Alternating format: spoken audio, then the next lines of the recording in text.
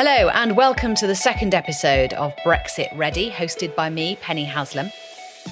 The UK has, of course, left the EU now, and the transition period has ended, meaning new rules are in place for all businesses based in the UK. With COVID still the most pressing issue for many businesses, devoting time and resource to fully understanding the changes across all areas can be a challenge. This mini-series for South East Business Hub will help businesses to navigate their way through the complexities of the transition process. In each of the episodes, we'll feature an SME business owner with an expert or two, who hopefully will be able to shed light on these areas. Today, we are focusing on the workforce, the people in our businesses who make it all happen. Employees, colleagues, teams, departments all make up a workforce. And there's that old, slightly patronising phrase, isn't there, that people say when something's gone a bit wrong. They go, "Oh, you can't get the staff, can you?" Right? But nowadays, we might just mean it literally. So how different does the workforce look since Brexit? How is it affecting small businesses? And what can we do to tackle the issues it presents?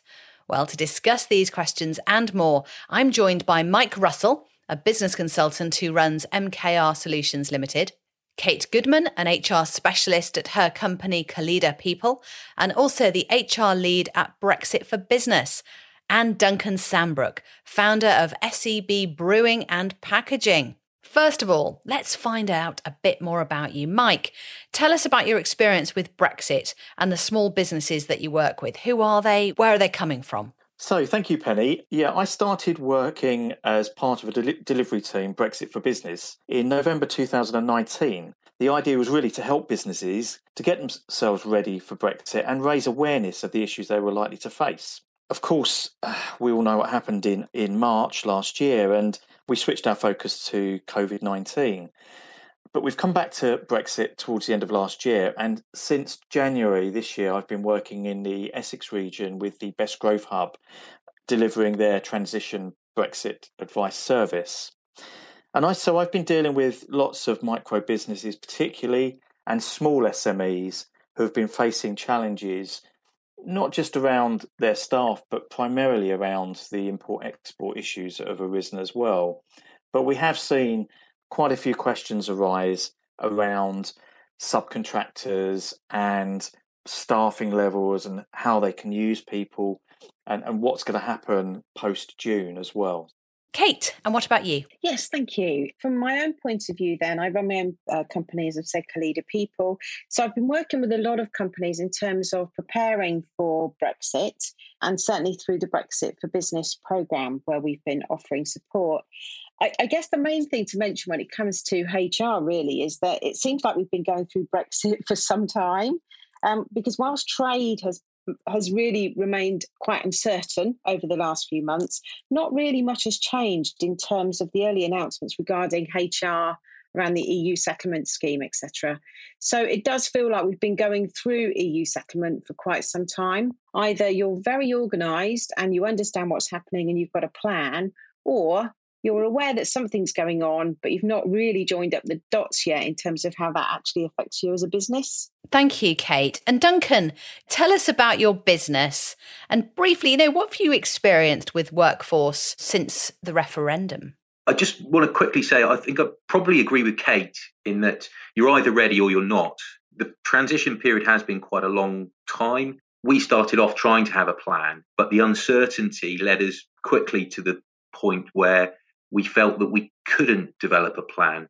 And so in the end, we sort of probably came on the underprepared side than the overprepared side. But I don't think that's actually been an issue for us. We run a service provider for the craft drink sector. So that means that we manufacture craft drinks, primarily beer. So we're brewers, but we also package. So we provide canning, bottling, kegging, casking and other forms of package to different craft drinks. I also run a brewery in its own right, and I also run a pub. It's quite interesting to see how the last 4 years has actually changed in terms of expectations from EU nationals. At the very start of the process, I think there was huge amounts of uncertainty, and we had lots and lots of questions from our EU nationals. Many questions actually we couldn't answer. And then as the process unfolded, we came to a position where EU nationals were just taking the decision to go home. So we actually lost a large number of our EU nationals within the first 2 years after the referendum. It happened over a relatively slow period, and so we were able to adjust over that time. Well, any preparation, though, anyone would have made, 2 years ago, 3 years ago, would have been completely thrown under the bus because of COVID. Have you found that, Kate and Mike, in the businesses that you've accessed and worked with? Yeah, certainly. I was with a printing firm in Colchester just on Friday. Prior to COVID, they were still investing in Italian machinery, but they were a business with 9 people. Now they're down to just 2 people and looking to what the future is going to hold. They primarily service the events industry, so again, it's difficult for them. And another business in the same sector who we talked to in Chelmsford actually service Italian clients, and they were bringing workers from Italy to come over and do shop fits and event fits for them. Now they're not going to be able to do that, so they're looking to employ their own teams within the UK. So that's partly because of Brexit, and of course with COVID as well, heightened that issue for them. And that's it, isn't it? It's like COVID has provided Brexit in terms of workforce, a kind of scenario on steroids, hasn't it? All of a sudden you can't access any workers from Europe, really, because of the virus. Yeah, I think it's a really interesting point. I think from my point of view, as I see it, we are dealing with companies that tend to fall into 2 camps. So you've got those that are trading normally, if not growing, because we've got to accept some industries through COVID have been in growth. And those in growth have been very busy. They've been focused on growing demand. They've been getting to grips with the new trade rules, but they've not necessarily been thinking about the longer term. So whilst everything might be looking quite good for those sorts of companies right now, I think in the longer term, they might start to experience some difficulties. But then if we look at those that have been affected by COVID, especially the hospitality, leisure and retail sectors, I think they're going to struggle, as Duncan said, because many of their traditional employees, if not furloughed, may have returned to their home country. Now, add to that the potential of those with pre-settled status who may have returned to their home country thinking they were going to do that on a temporary basis, who now may fall foul of the 6-month and any 12-month window rule. They might now find it very difficult to return to the UK for work. I know certainly I've been working with one company in Cambridge, a small, innovative, high-tech, high-growth company, 15 employees, all of different nationalities.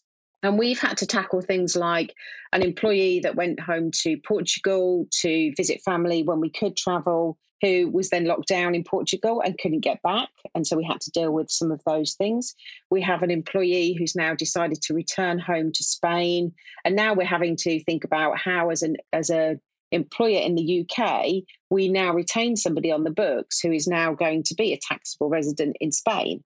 So lots of different added challenges, not to mention remote working, and thinking about remote working, not only from a COVID point of view, but of course, maybe returning to the workplace. But now I think we're moving to a more permanent remote working where even in a small company, the workforce actually could be completely across Europe. Let's talk about the differences for small and medium-sized businesses in terms of their workforce now. What are going to be the main challenges to accessing employees from abroad? Well, certainly from my perspective is going to be the issues they're going to have in terms of right to work. Because, of course, some of the challenges you're going to have now is not falling foul of the new immigration requirements. And those immigration requirements can be really challenging, especially when you would have traditionally brought EU employees over to cover low pay roles. When we think about the requirements to have an earning of more than £25,600 or the equivalent going rate, the challenges a small employer is going to have in terms of thinking about becoming a licensed sponsor, to think about how they're going to not only attract people from Europe into the UK, but also then how they're going to be able to manage that around some of those sponsorship license issues that they might find they have. It's almost as if we have to take this sector by sector, don't we? If we look at, fruit and veg pickers in the fields, it's low skill, low pay. Where are those workers going to come from? And we saw a lot of that in the news a year ago, didn't we? When there was the campaign to get domestic workers into fields, bending their backs and doing whatever was necessary to get the food on the table. Yeah, so I actually live in Tiptree, and we're famous for our local jam factory, and we have a community of EU workers that live in the village, if you like, that support the work that's done by the jam factory, and they are struggling to maintain that workforce going forward. And before Christmas, there was a period of time when they were asking furloughed workers to go into the fields, and they just didn't want to. We can't find the workforce in the UK to do that sort of work. So the farming sector has been massively hit. We also hear a lot, from Paul Kelly, who owns Kelly's Turkeys. I mean, I'm not going to talk for him on here, but he's made it clear right from the start that he would struggle to maintain that workforce because UK workers just don't want to do the sort of work. Construction industry as well is another one, subcontracted workers who are coming onto their sites and who has the responsibility to make sure that they comply with UK employment law. Duncan, let's come to you then. You've been growing your business and have needed to recruit over the last couple of years, away from Corona. Let's get away from that. And you say you've had an interesting few years. Can you explain a little bit more about that? Yeah, certainly. The impact for us was probably just after the announcement of the referendum, in that the uncertainty with some of our EU nationals meant that they took the decision to go home earlier and before Brexit was actually finalised. And at the time that happened, we as a board looked at what we had to do as a business. And instead of actually looking at how we recruit better people, we actually tried to say, can we deliver the same product, the same service in a better way? And so that looks at productivity within our business, but also career development and retention. A good example is that we've reached out to our local council. We have attracted 3 apprentices into our business. We work with them over an 18-month period to get them up to what I would call a semi-skilled level. And our business lends itself quite well to that, in that we have a low-skill entry-level role, which is typically finishing the packaging at the end of the line, inspecting the cans, has the label gone on correctly, sampling, checking that we've got weights and measures compliance, and then indeed that the finished product is up to standard, and then physically putting them into boxes. So that introduces somebody to the sort of skills that we require within the overall operation. And then over a period of time, those individuals can, with guidance and training, start to develop more skills such as checking on the filling, checking on the actual labelling itself, looking at how to operate machinery. And so we can start to operate a really good career development plan for somebody coming out of school, and hopefully then get them to a semi-skilled level, and then indeed further as they progress. Am I hearing, though, Duncan, that you have closed the door on the idea of EU staff ever? Not ever, but we've certainly changed our recruitment strategy to trying to recruit what I would call semi-skilled people who already have experience, to keeping with our core team, remunerating them at a sufficiently high level, which means that they want to stay with us, and building a team of apprentices and semi-skilled people to support their roles. Well, that sounds like a great approach, and one that has helped to engage employees perhaps and increase productivity as a byproduct of that decision. Mike, you mentioned about, we can't find the workforce, but is it because we just haven't had to before, that we haven't gone around trying to grow and encourage people and give them career progression, which is actually really good for the economy, isn't it? Yes, no, definitely. And I think certainly in agriculture, there's been a change from one workforce to another. And I think it's always been a challenge in agriculture to get a sort of a workforce that is consistent. But you're right. I think there's a lot of people don't want to do that sort of work. I think hospitality is slightly different in that there's always a ready market or ready availability of university students and other students sort of type population to go and work in the hospitality sector. But working in agriculture, people just don't want to do it and not prepared to spend the hours. It's backbreaking work and it is hard work, and they're not prepared to do it. I must admit, when I first started looking at this content for this information for the podcast, I assumed it was going to be a story of, well, there are some organisations that just can't get any workers, boo-hoo-hoo, right? Terrible, terrible. And there are some that don't need them anymore and that's it. And it's all terrible. But actually what you're proving to me is that change is shifting the plates of old models, old ways of thinking, and invigorating jobs and the economy maybe. There is a challenge though, isn't there? When you limit your talent pool to just your local area, you're limiting the skills and talent that come through your door when you could have a whole continent to pick from, to choose from. Yeah, you're right. I work with a guy who is a recruiter. He recruits high-level executives in the manufacturing and engineering sector into the UK, and he's still finding that there's still a lot of ladies and gentlemen who are willing to do that and come across to the UK. It's certainly not shrunk his marketplace, but that's fine because they can meet the criteria quite easily. They're well above the salary levels and the points that are needed to get through.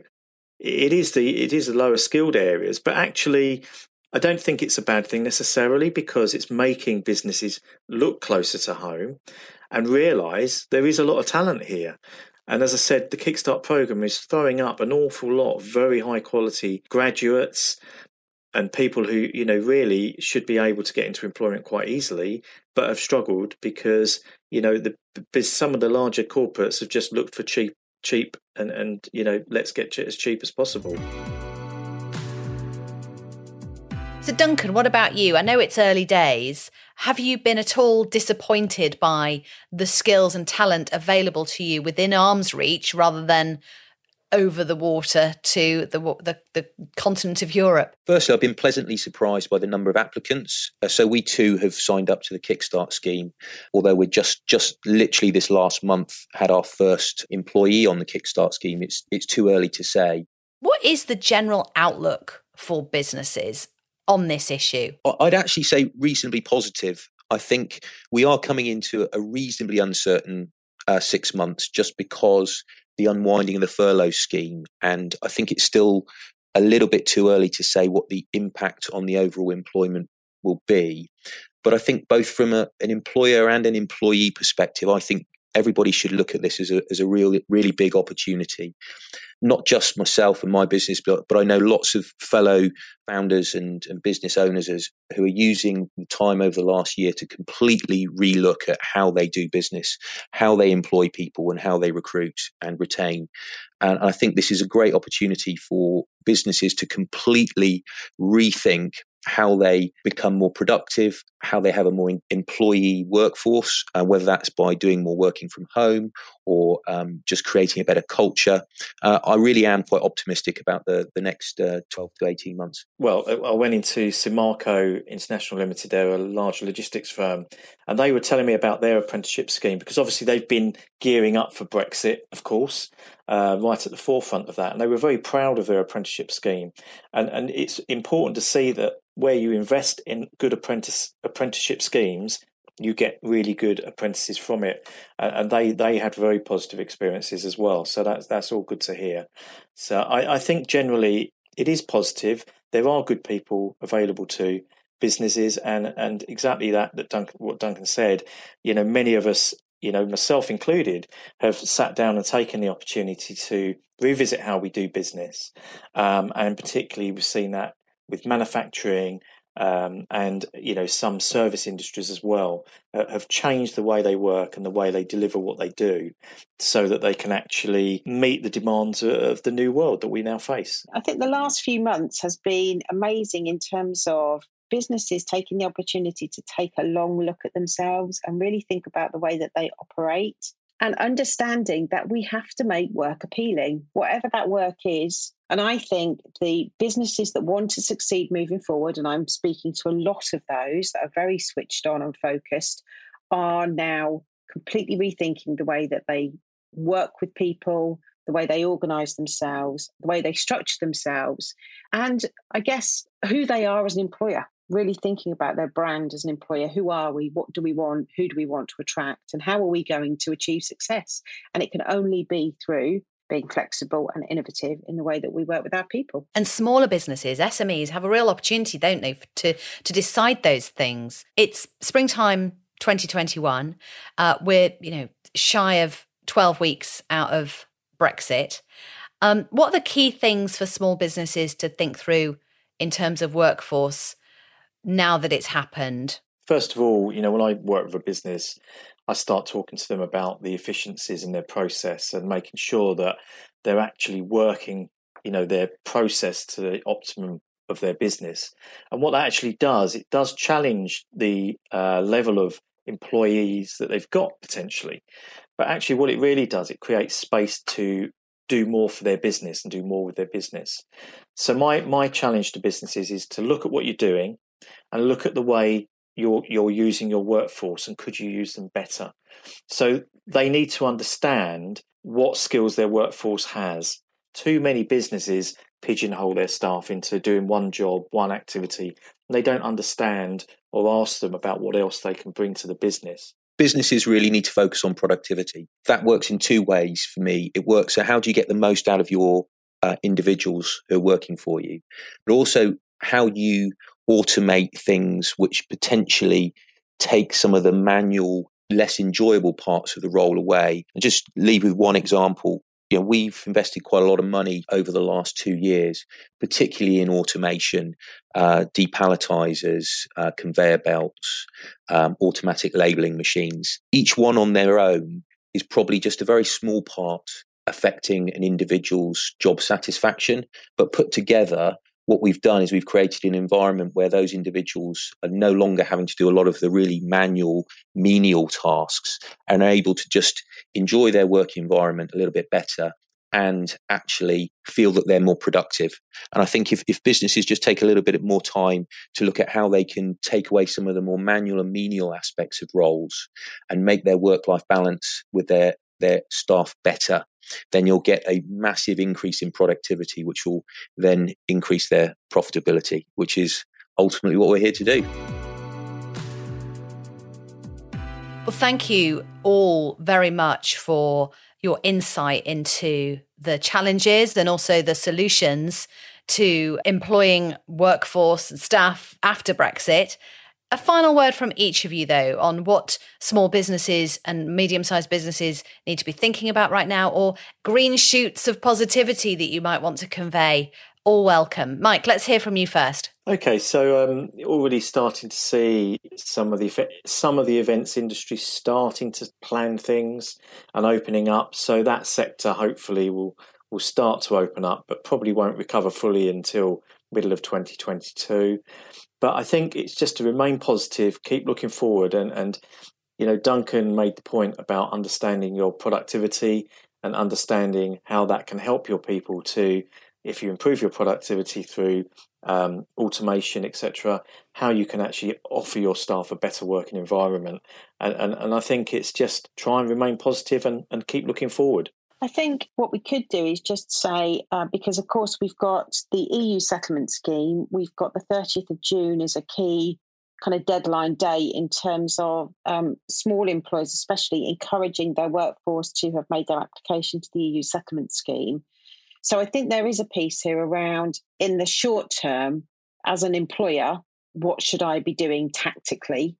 And from a tactical point of view, I would recommend that a small employer conducted a people audit, which really was kind of looking at the people they've got in the organisation and where is the potential risk, especially when we think about EU citizens. I think they should be supporting employees to make their application to the EU settlement scheme.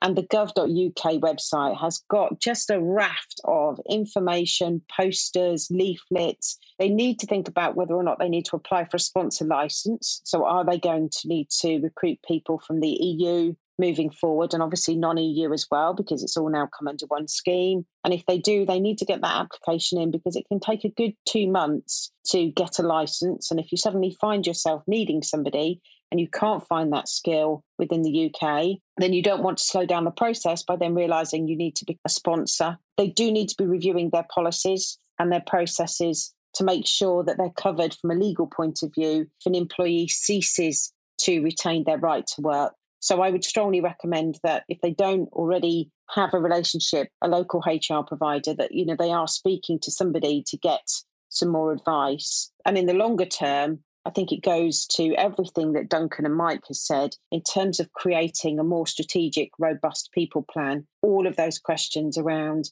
what skills and talents do I need for the future? Can I grow that internally? How am I going to attract good people into my business? How am I going to reward people holistically, not just in monetary terms? How am I going to be mindful of employee well-being? How am I going to work more flexibly? So it is that whole piece of, you know, really thinking differently, planning, innovating, and doing the right thing. I think it is a time to be quite positive. We have come through a very, very difficult 12 months. And I would say the last 3 years particularly, we've seen probably the biggest change in recruitment, retention, and overall HR than we've probably seen in a generation. So it's a time for business leaders really to think innovatively about the future, how they recruit and how they retain, and how they provide good career development.